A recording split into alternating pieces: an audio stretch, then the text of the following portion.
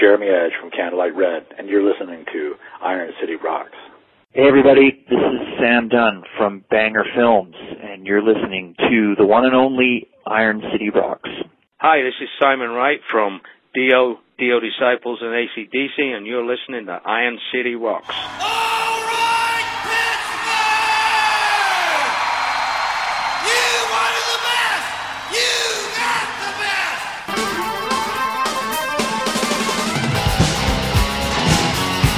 Nothing but a good time. Round and round.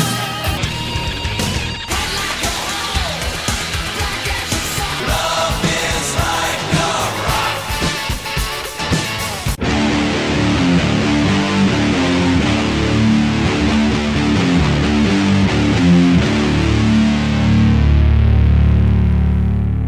Hello and welcome to episode 172 of the Iron City Rocks podcast. I am your host, John.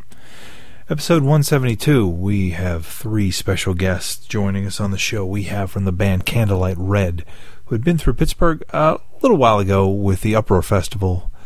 We have Jeremy Edge joining us. Sean talks to him. Pretty good discussion, so we'll join that in just a moment. Also, we have joining us on the show filmmaker extraordinaire Sam Dunn. For those of you not familiar with Sam Dunn's name, Sam and his company Banger Films were the company that brought you Metal: A Headbanger's Journey, Global Metal, also produced Flight 666 from Iron Maiden, and Beyond a Lighted Stage from Rush, and Metal Evolution, the series on VH1. We talked to Sam about a new project they have, and it's kind of a continuation of an old project. They are looking to do an extreme metal episode of the Metal Evolution series. It was not funded as part of VH1, so they are looking to raise money through a online campaign to help make that. So we're going to talk to Sam about that as well. And then finally joining us, a member of the bands AC/DC, Dio Disciples, we have Simon Wright joining us. Simon has most recently worked with Ronnie James Dio before his passing, and then has been a part of the Dio Disciples project ever since. We're going to talk about a new compilation that is being released early in the month of October called The Beast of Dio Volume 2, which kind of focused on the latter part of Ronnie James Dio's career. So we'll talk to him in just a moment. So without further ado, let's get into a track from Candlelight Red. This song called Demons from their latest EP, and then we're going to talk to Jeremy Edge.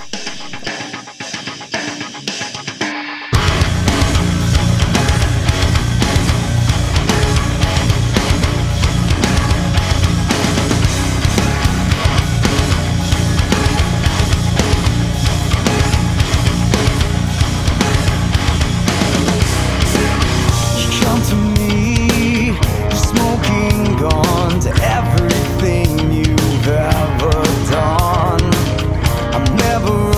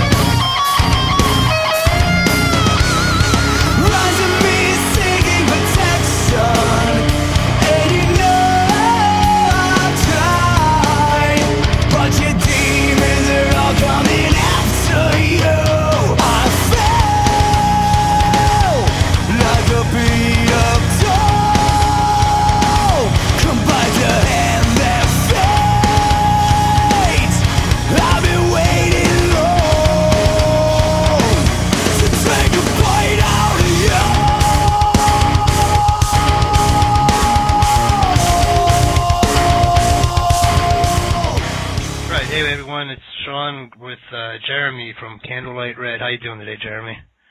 Doing great, man. So you guys are out on the Uproar Festival. How's that going? Man, it's going unbelievable. Just killer crowds, huge crowds, great bands all day, and getting to meet a lot of the bands and really, really cool people to hang out with too. How did you guys get the Uproar gig? Because I mean, you guys started out, we'll go back in time a little bit, you guys got your, I guess, big break opening up for Kiss, winning the Guitar Center tour, and then I know you guys did some touring after that. How did the Uproar Festival come about? Well, I think we did a lot of touring last summer and last fall. You know, we did like 2 months of Saving Abel. Right. We did a stint with 10 Years and Seven Dust, and I think we actually started, talking about maybe doing something with Avalanche, and that was all kind of filled up, and it just kind of turned into, let's try to squeeze the band onto the Uproar, and it's just been great, a great opportunity. The folks at Rockstar and everyone has, created for us to play in front of a huge audience all across the United States.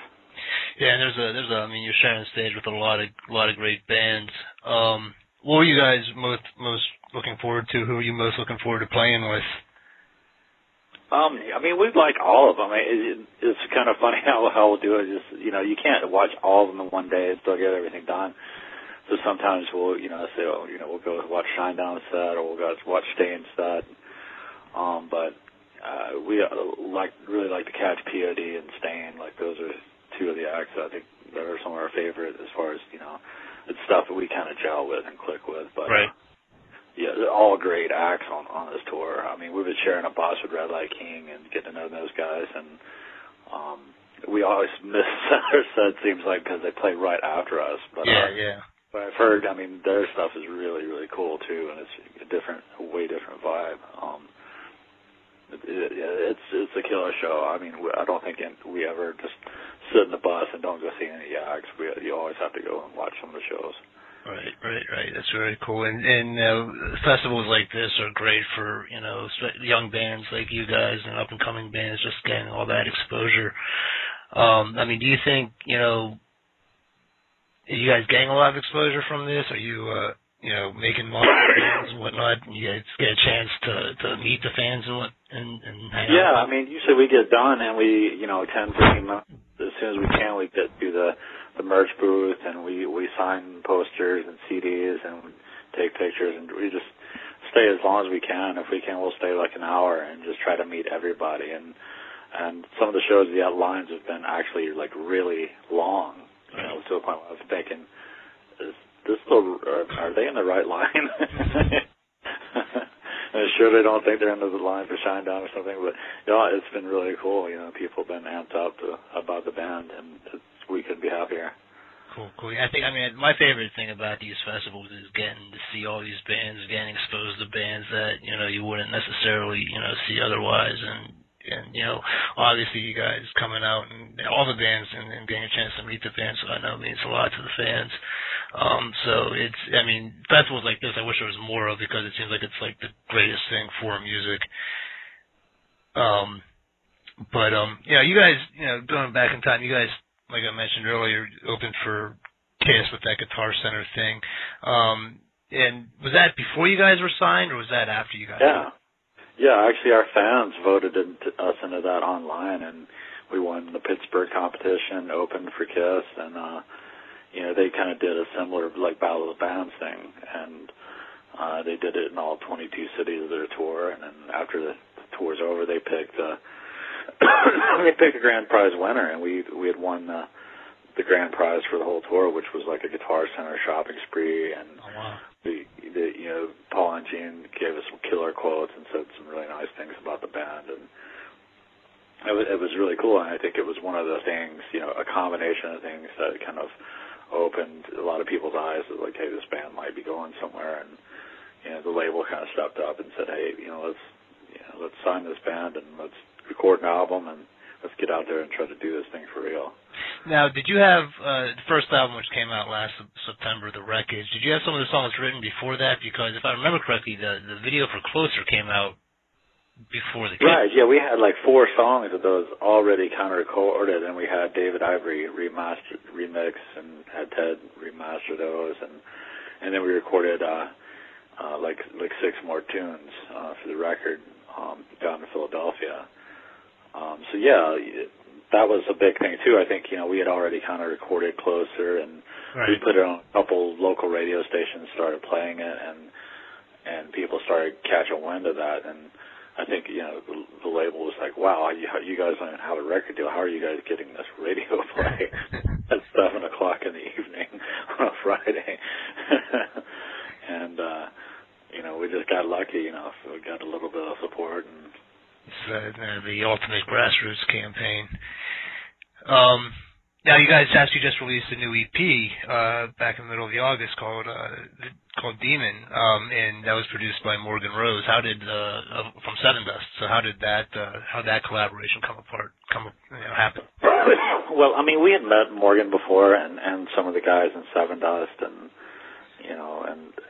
me and Jamie played in bands, for a while, and had met the Lowry brothers and stuff like that. But when we went on the road with them, Morgan got a chance to catch our set like quite a few times, and he remarked that he liked the band, and he also had said on this hiatus he was going to be working with some projects, and he wanted to kind of get into producing and that kind of thing. And right before we started this tour, I mean, we had like a week-long window. Mm-hmm. And we were just kind of like, man, The Wreckage, we recorded that like a year and a half ago, wrote some of the songs 2.5 years ago.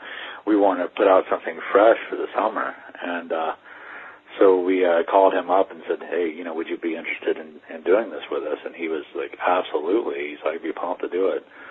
So we went to New Jersey and went in with just a few riffs and a few ideas, and 5 days later we had 4 songs. Well, that's awesome. I mean, so that's obviously a whole different writing process than with The Wreckage. Which process do you prefer? After doing it this way, I kind of prefer the spontaneous approach. Right. I think it's a lot fresher.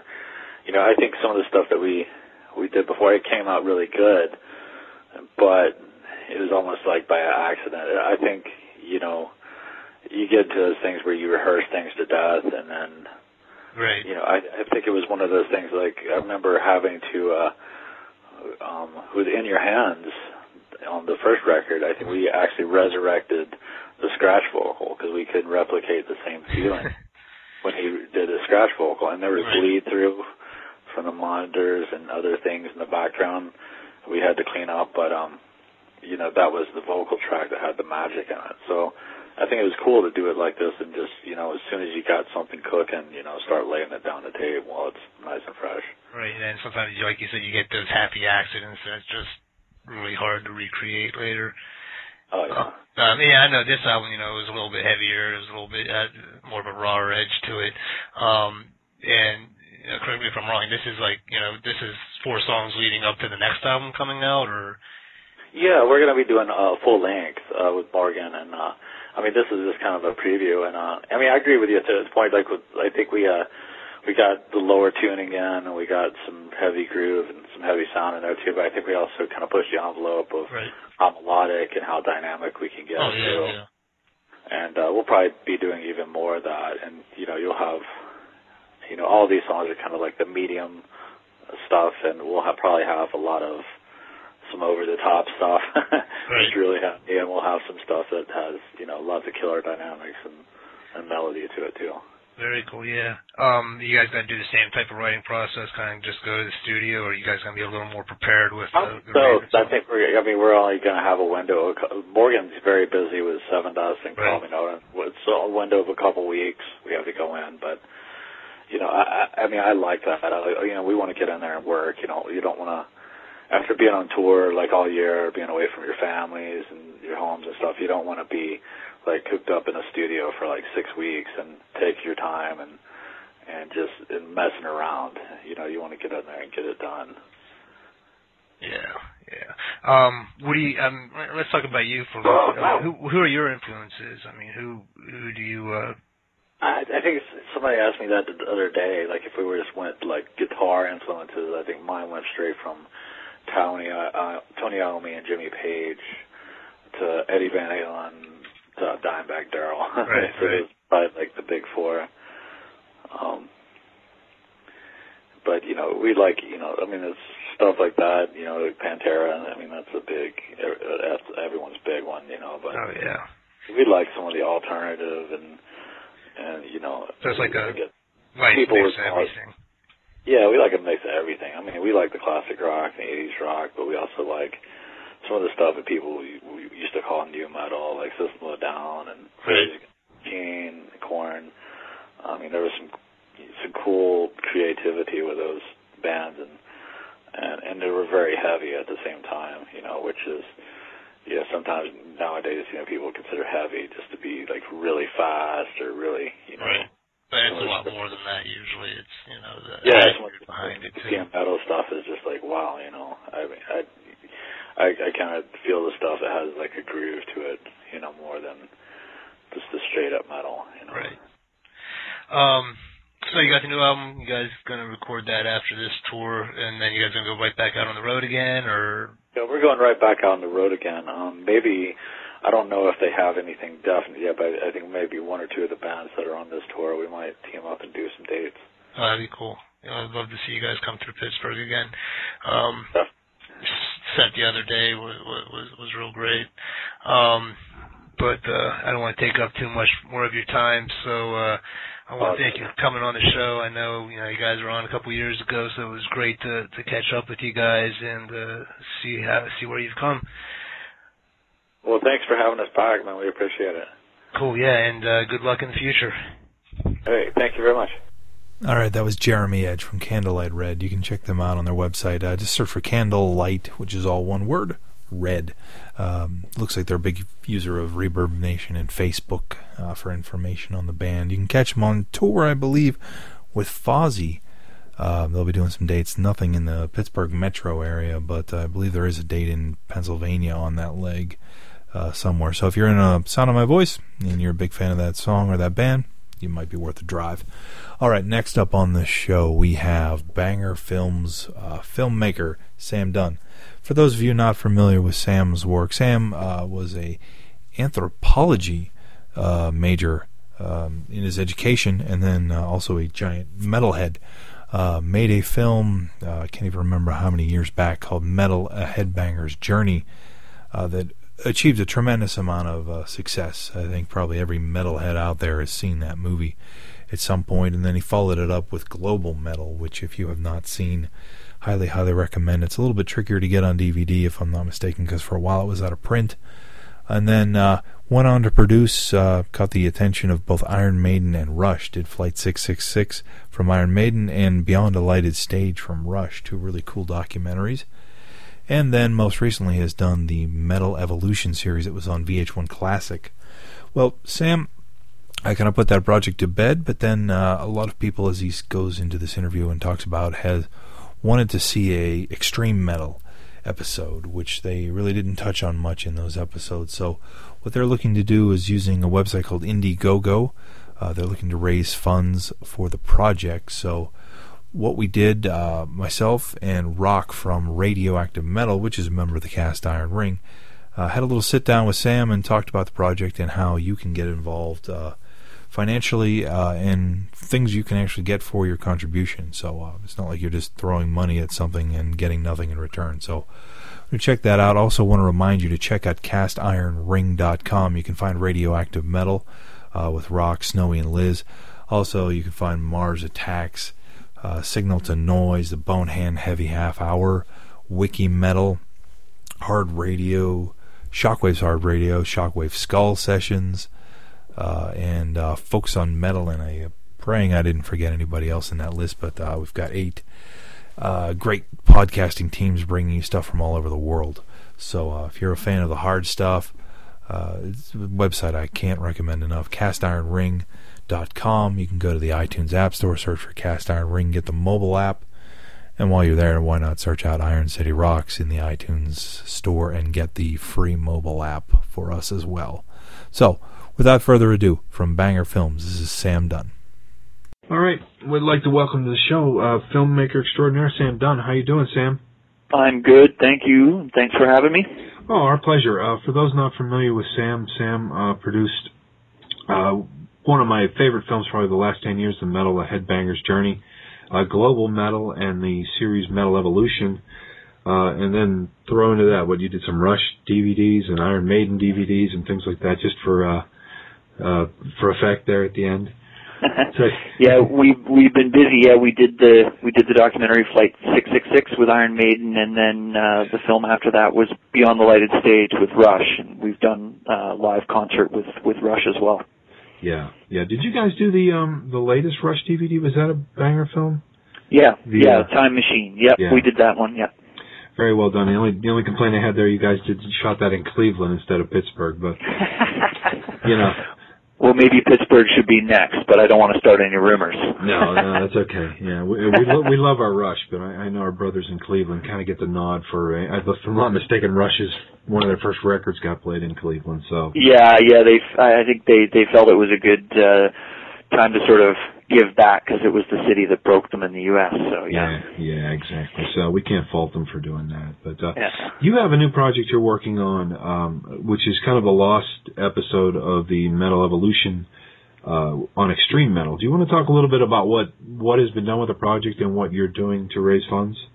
Sure. Yeah. Well, Metal Evolution was an 11 episode series on the history of heavy metal that was based on our heavy metal family tree, which we put together way back when we did our first film, Metal Headbanger's Journey.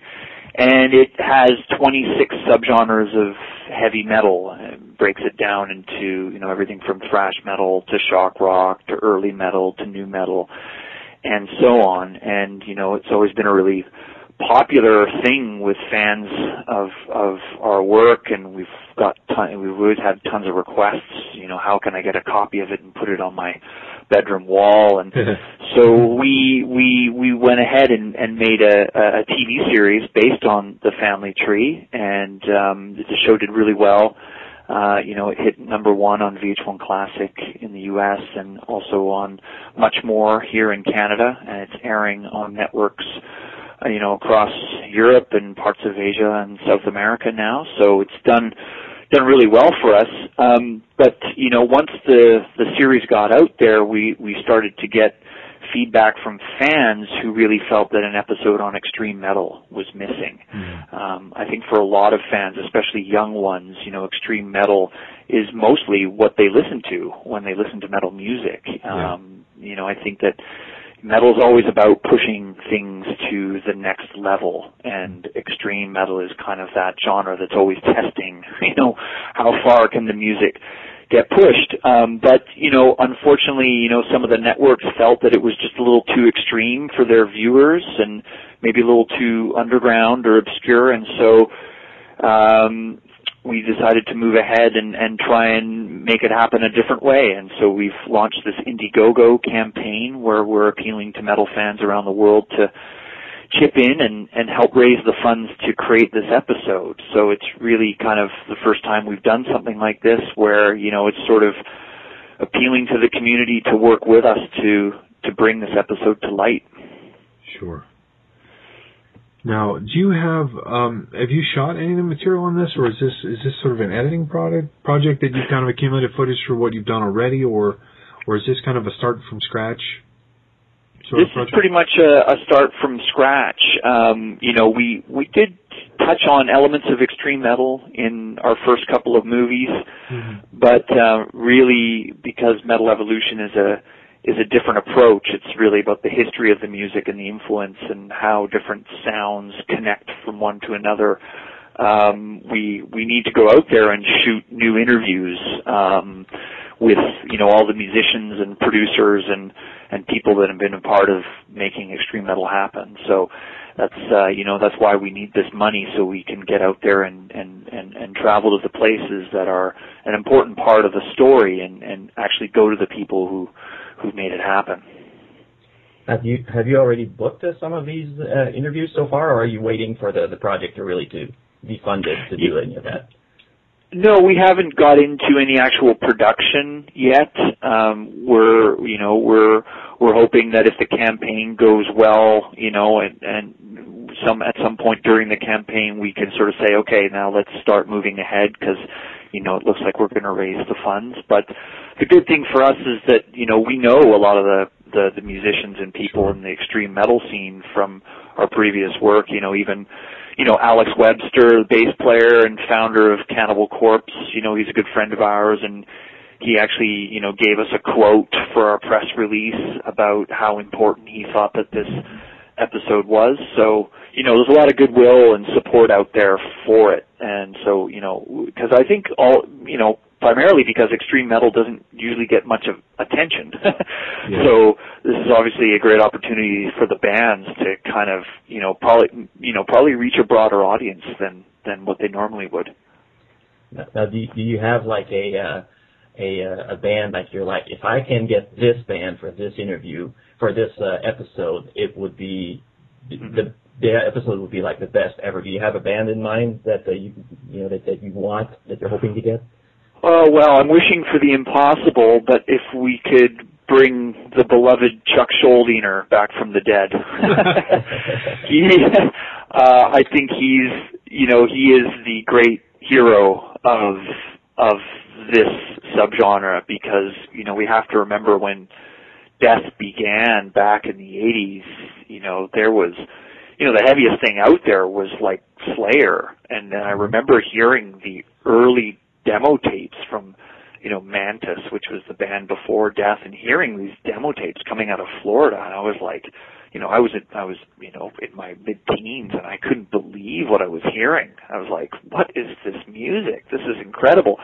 And of course, Death went on to really expand and do some amazing things. So of course, Chuck unfortunately isn't around to talk about it now, but he obviously would be the most important person. But besides that, I think people like Bill Steer from Carcass are really important.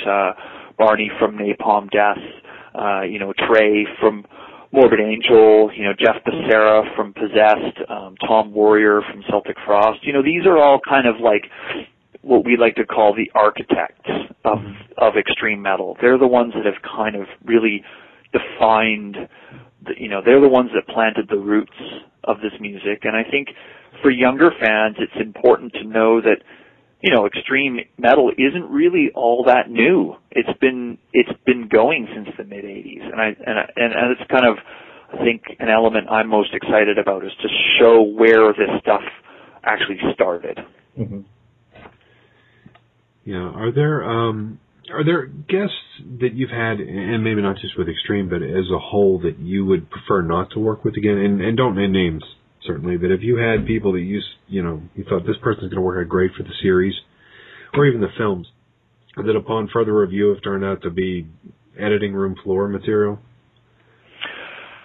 Well, that's kind of an unfortunate casualty of making documentaries, is that you put together a treatment, you put together a skeleton and a sketch of what an episode should be, and then inevitably people do fall by the wayside because either they're not a great interview or their particular part of the story doesn't end up coming to fruition like you thought it would. Yeah. So, I can't really name names because it does happen. It's part of the documentary process. So, sometimes, unfortunate things happen where, take a good example from Metal Evolution, in our second episode, Early Metal US, we had a whole sort of different, an additional chapter where we talked about bands like Thin Lizzy and Bachman Turner Overdrive and these kinds of bands who kind of took rock and metal and really kind of gave it a big mainstream moment in the 70s particularly. And these were good interviews, and these are important bands, but you just realized that we've only got 45 minutes to tell the story of a pretty big piece of music history, and so you kind of have to just let it go. Yeah. Now, do you ever see at some point even maybe a direct to DVD sort of collection of this sort of editing room floor? I mean, you could probably talk 45 minutes on Thin Lizzy's importance. You know, for sure. example.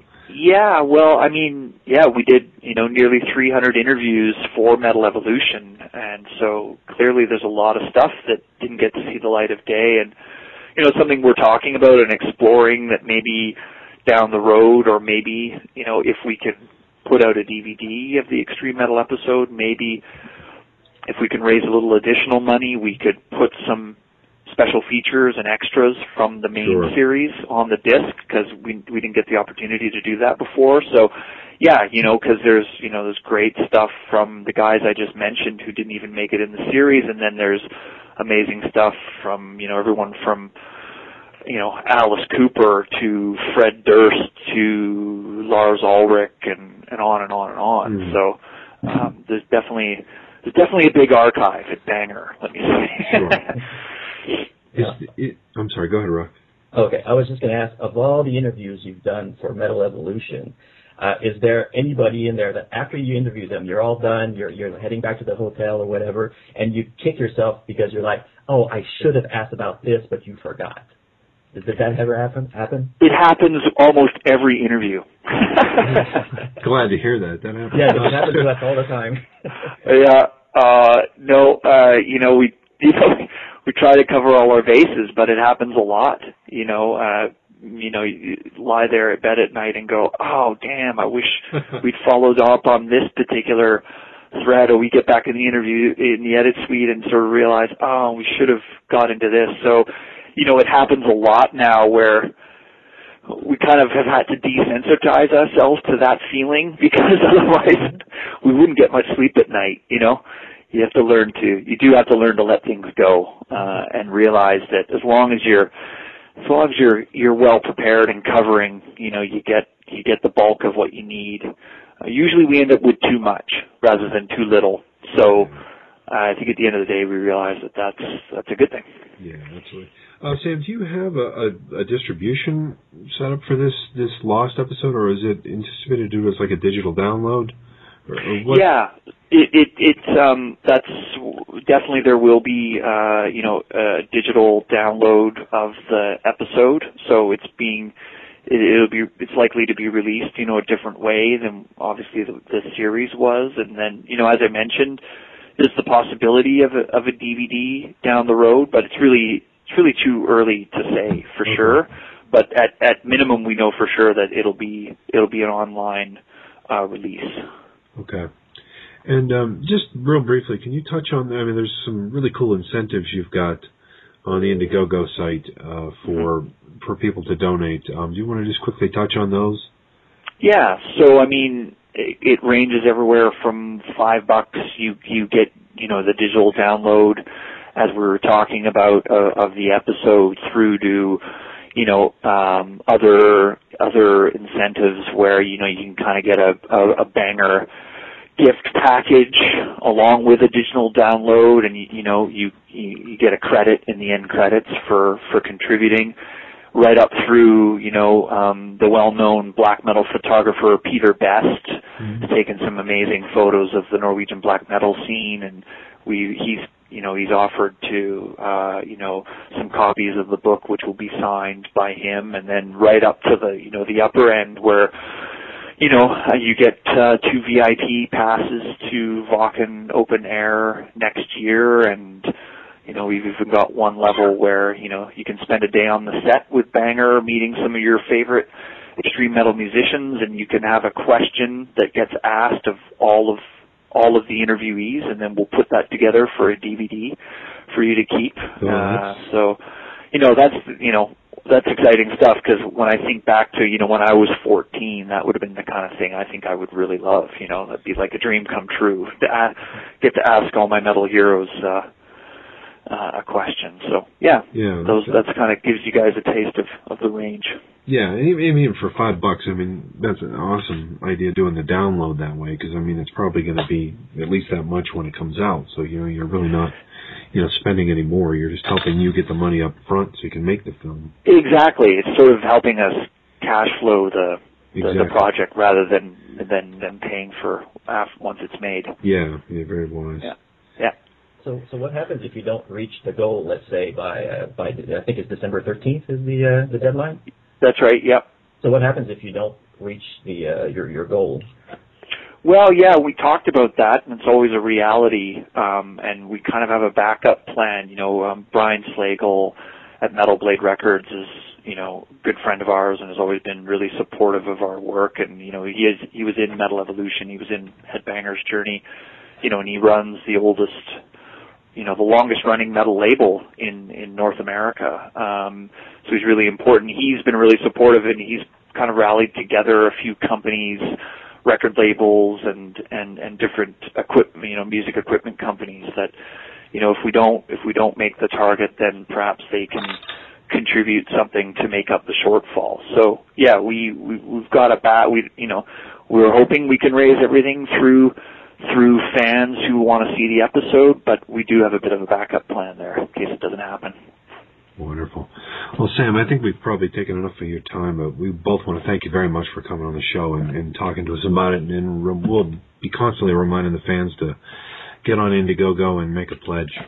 Great. I appreciate it. Thanks for the support, guys, and hope to have this out, early next year, so you can see the fruits of our labor.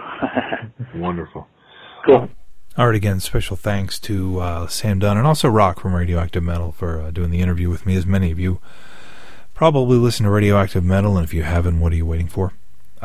Rock is much, much, much more versed in extreme metal than I. So I figured, why not get the expert on the line with me, because I wasn't going to have an intelligent question about Cannibal Corpse. So the easiest way for you to get involved with the project is to go to Banger Films' website, which is just Banger, Banger, films.com. There's a link right on the main page for episode 12, the Lost Extreme Metal episode. Click on that link and it'll give you all the information on what you can do to get involved with the project. And I apologize, on the way into that interview, I failed to mention that Sam and company also did the Rush Time Machine Live DVD, which is a great DVD. Only one issue with it was that it was filmed in Cleveland and not in Pittsburgh, but still a great video. And it's always great how Rush kind of does the video per tour. So if you're can't make a show, you can always catch it on Blu-ray. So what we're going to do now is kind of shift gears to a drummer whose name has been out there with some incredibly major acts over the last 20 years. He was the drummer at one point for AC/DC. After Phil Rudd had left the band, he was brought in to kind of fill that drum stool. Played on a couple albums with AC/DC. Left the band some years later, went on to be Dio's drummer really until the end. And what we are talking about is a new package that's available through Niji Entertainment, which is the company that Ronnie's former wife, widow I should say, started shortly after his death. It's a record label that has done some releases since Ronnie's death, including the Live at Donington, which was a killer package if you're a Dio fan.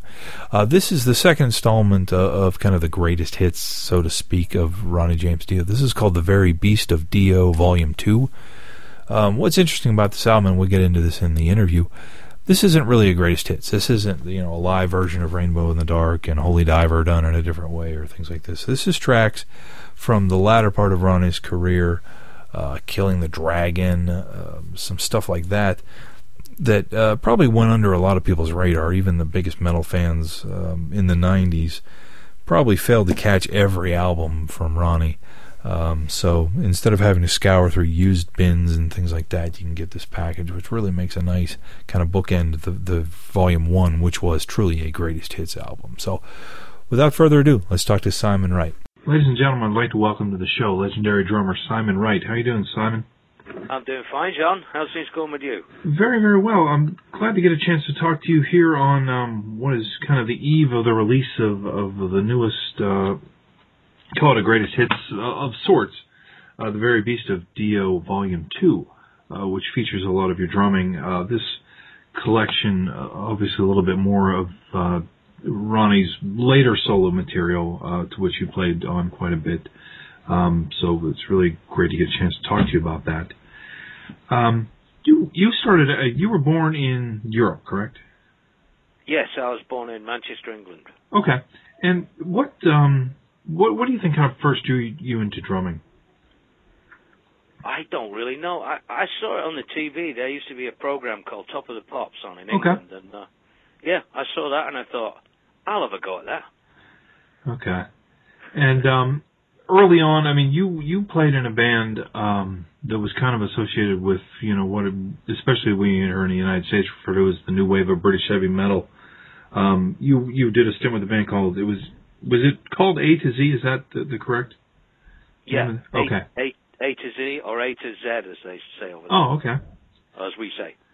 Yeah. Now, did you guys? I mean, as far as like, did you have a lot of regional success, or you know, did you guys even make it to America? No. It was mainly in England. We started off. Before I joined the band, they opened up for Black Sabbath and Iron Maiden, and okay. And when I joined, we did a single, a 45, and we went on the road with a band called Girl School. Okay. And then the band kind of fizzled out. And yeah. That was it. Let me ask you this, Anna. You went on. Did you do interim work between that band and AC/DC, or did you move right into AC/DC at that point? No, I was in another band. What happened after A to Z finished? I moved down to London. I lived in Manchester. I moved down to London. I joined another band which was associated with the new wave of British heavy metal. Their name was Titan. Okay. And it was during that period that I answered an ad in the classified section of a local newspaper, and it happened and turned out to be AC/DC. So it just went from there. Now, when you answered the ad, was it kind of an anonymous ad? I mean, because I can imagine if AC/DC put an ad in the paper, you know, with their logo or something, you'd have 1 trillion people showing up. Yeah, that's true. No, it was a little anonymous. It said something like heavy rock drummer wanted. If you don't hit hard, don't apply. So, yeah, it was. You know, no one really knew. I did 2 auditions, and I didn't know who I was auditioning for. Yeah, but it was in a really fancy, you know, upscale rehearsal place in London. So I thought it must be for something good, but I didn't realize it was going to be that good. So. Yeah. I mean that had to be, you know, at the moment you realized what. Now, did they offer you the position before you knew what the band was, or did you, you know, at some point, you know, it almost sounds like a kind of a hidden TV reality show, you know, where they jump on and say, "Surprise, you're in AC/DC." I know. It was kind of like that a little bit. I just got. The drum tech said, just come with me and come meet the lads. And I'm walking down the corridor, and there's all these flight cases with AC/DC on them. And I say to him, you got to be joking, right? And he looked at me and smiled, and I thought, oh, shit. You know, yeah. Oh, sorry, can I swear? Sorry. Trust me, if I joined AC/DC, I'd say more than oh shit. Yeah, I think I did. You're right. Yeah. But, yeah, I just walked in, and there, you know, there was Mal and Angus and Cliff, and but they were really cool, you know. They made me feel at home, you know. The shaking soon stopped, and we sort of just got on with things and played a bit, you know. Yeah. Now you guys, you joined right. Did you join in time for the making of the Fly on the Wall album? Yeah, that was the first album I did with them. Yeah, the one before that was Flick of the Switch. Yeah. Okay, and then you did the movie soundtrack. Right. Who Made Who, and then Blow Up Your Video, correct? Yes. Okay, so you were with them kind of in the mid '80s to the later part of the '80s. Now, was the situation with the band kind of? I mean, was it? Did you leave the band voluntarily, or was there something particular that kind of drove you away from the band, and had Chris come in at that point?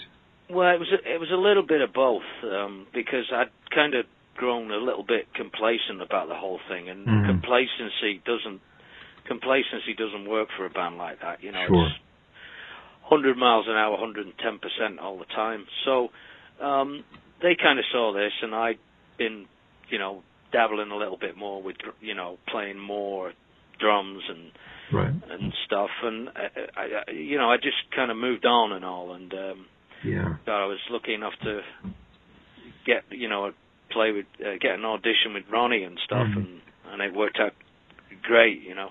So. Now stylistically, obviously Ronnie's worked with yourself and Vinny and you know many other drummers, Ian Pace and things like that. Was Ronnie's music, I think, a little more allow you a little more freedom as a drummer to kind of explore than say AC/DC's did? Yeah, it'd been kind of. I'd been messing around with, like I say, drums and stuff, and you know, adding more and playing more and stuff, and it was a good chance for me to move on, and because that's kind of what I was feeling. I wanted to do more than play just four on the floor, and Ronnie gave me that vehicle, so to speak, you know, it was a great time, and I was really excited about things and being able to play more. Sure, yeah, and that was the one question I had was kind of, you know, as a drummer, you know, AC/DC could be a lot of fun, I'm sure, but it's not to take anything away. Somewhat limiting as far as, you know, what you can do in the context of the band. You know, there's absolutely nothing bad to say about AC/DC. Obviously, I mean, their style of drumming has been, you know, is iconic. You know, those songs don't work if you don't play that way. Sure. You know, and there's absolutely taking nothing away from AC/DC. It was just the way I was feeling. I needed to grow a little bit more. I got in that band when I was really young, and I really needed to develop a bit more, I think. And that's all it was. I'm taking nothing away from AC/DC. They gave me the ride of my life, and they're just a, you know, brilliant rock and roll band. Yeah, I mean, it is amazing to think now, you know, 20 plus years removed from your stint in the band, that, I know. You know, they sell at any arena in the world. You know, absolutely, they're amazing. Yeah. Yeah, and there are very few bands that can make that claim. So, yeah, absolutely. Now you joined up with Ronnie. Was he somebody you had met? You know, obviously, I'm assuming you guys probably crossed paths on different tours and things like that. Is that kind of where you met, or did you have a mutual friend? Or well, we did meet before I joined his band. Okay. Yeah, we met in '85. There was these big festival shows that were going around called Monsters of Rock. We were headlining, and this particular year in '85, they decided to take it to Italy and Greece, I think, as well. And Dio was on the bill. Ronnie was on the bill on the Italian festival, and I got to meet him afterwards backstage. Sat down with him and just found him, you know, such a gentleman and a really funny guy, you know. And he's just, I'm sure everybody will attest to it who's met him. You know, he's just like a real gentleman and a smart guy. And I met him a couple of times after that at, like, you know, parties, social gatherings or whatever. And then yeah, just through a friend of a friend, it kind of came up.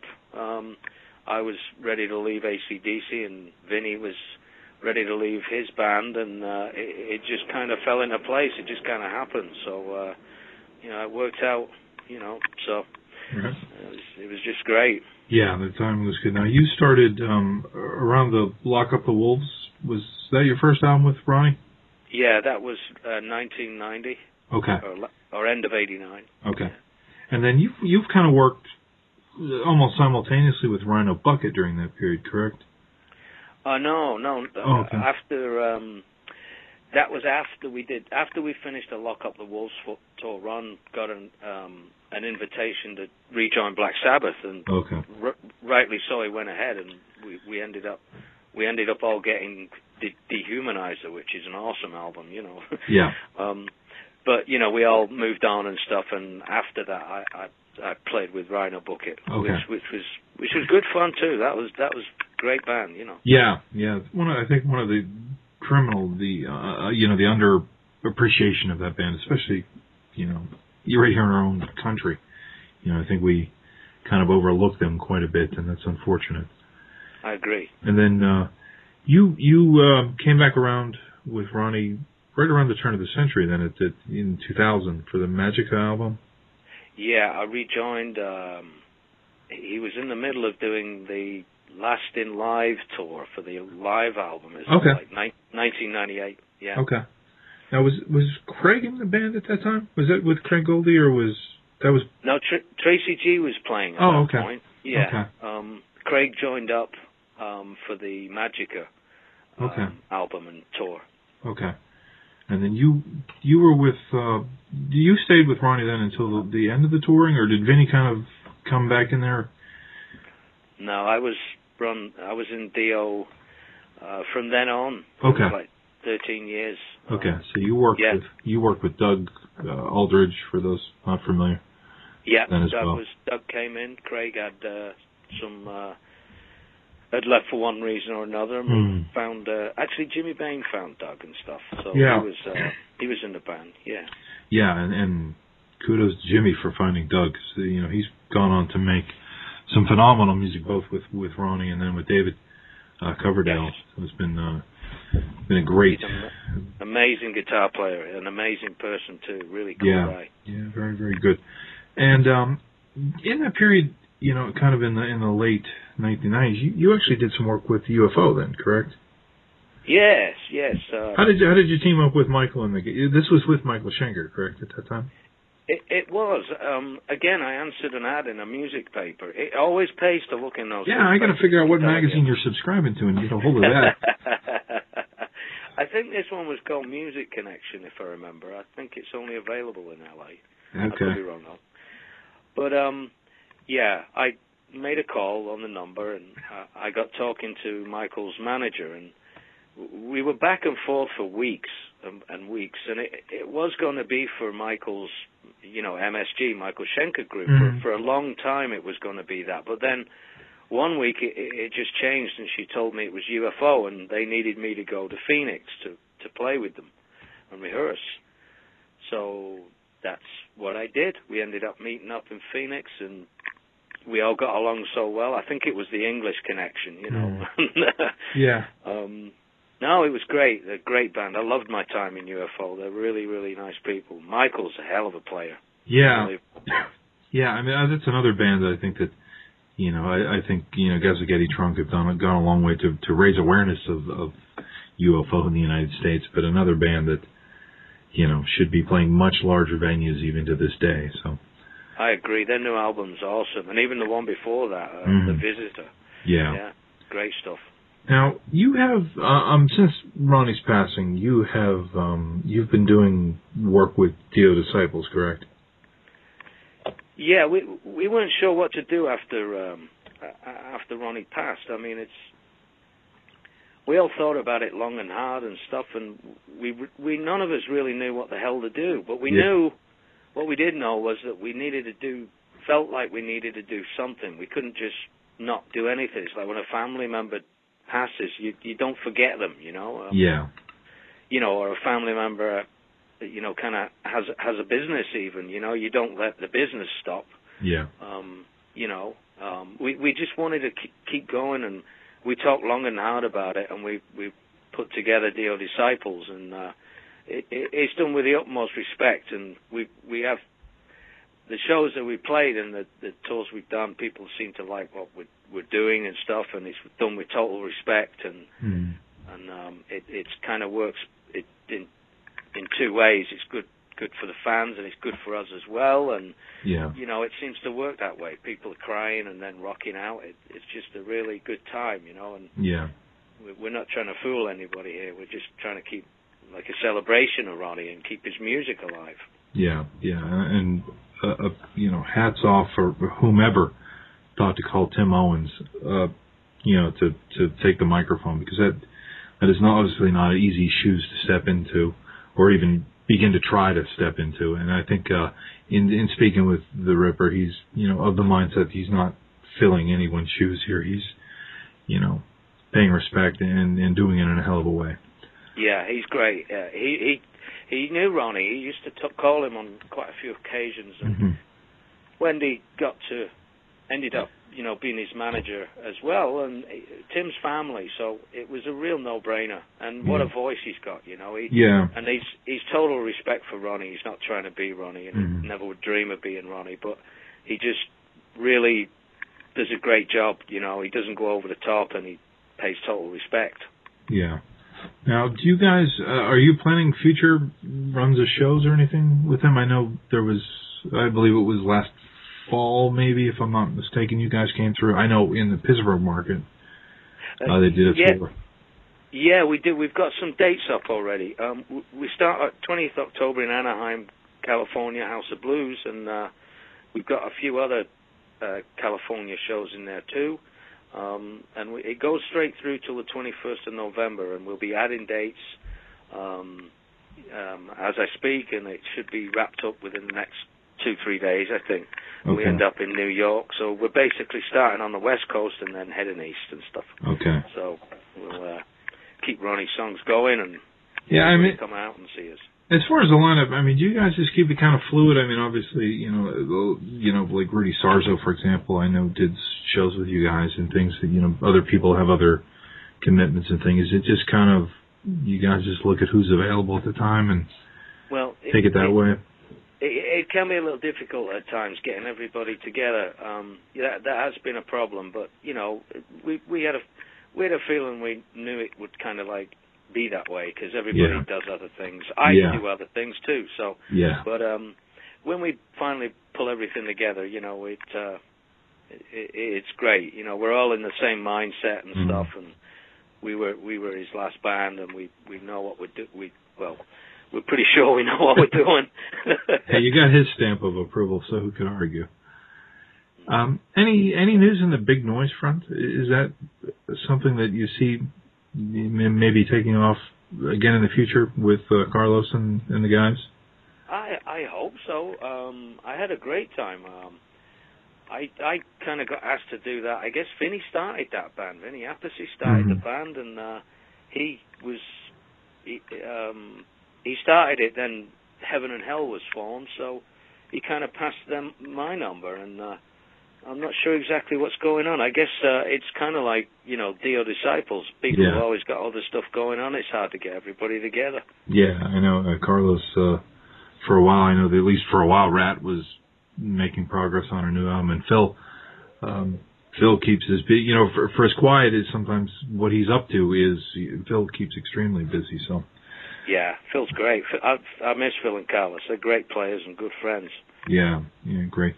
Now, the Fairy Beast of Dio, did you guys get any kind of votes on which tracks were going to be included? You know, obviously this isn't your standard, you know, quote, greatest hits package, per se. Yeah. I mean, did you guys kind of sit down with Wendy, or did Wendy do a lot of the selection of the tracks for this album?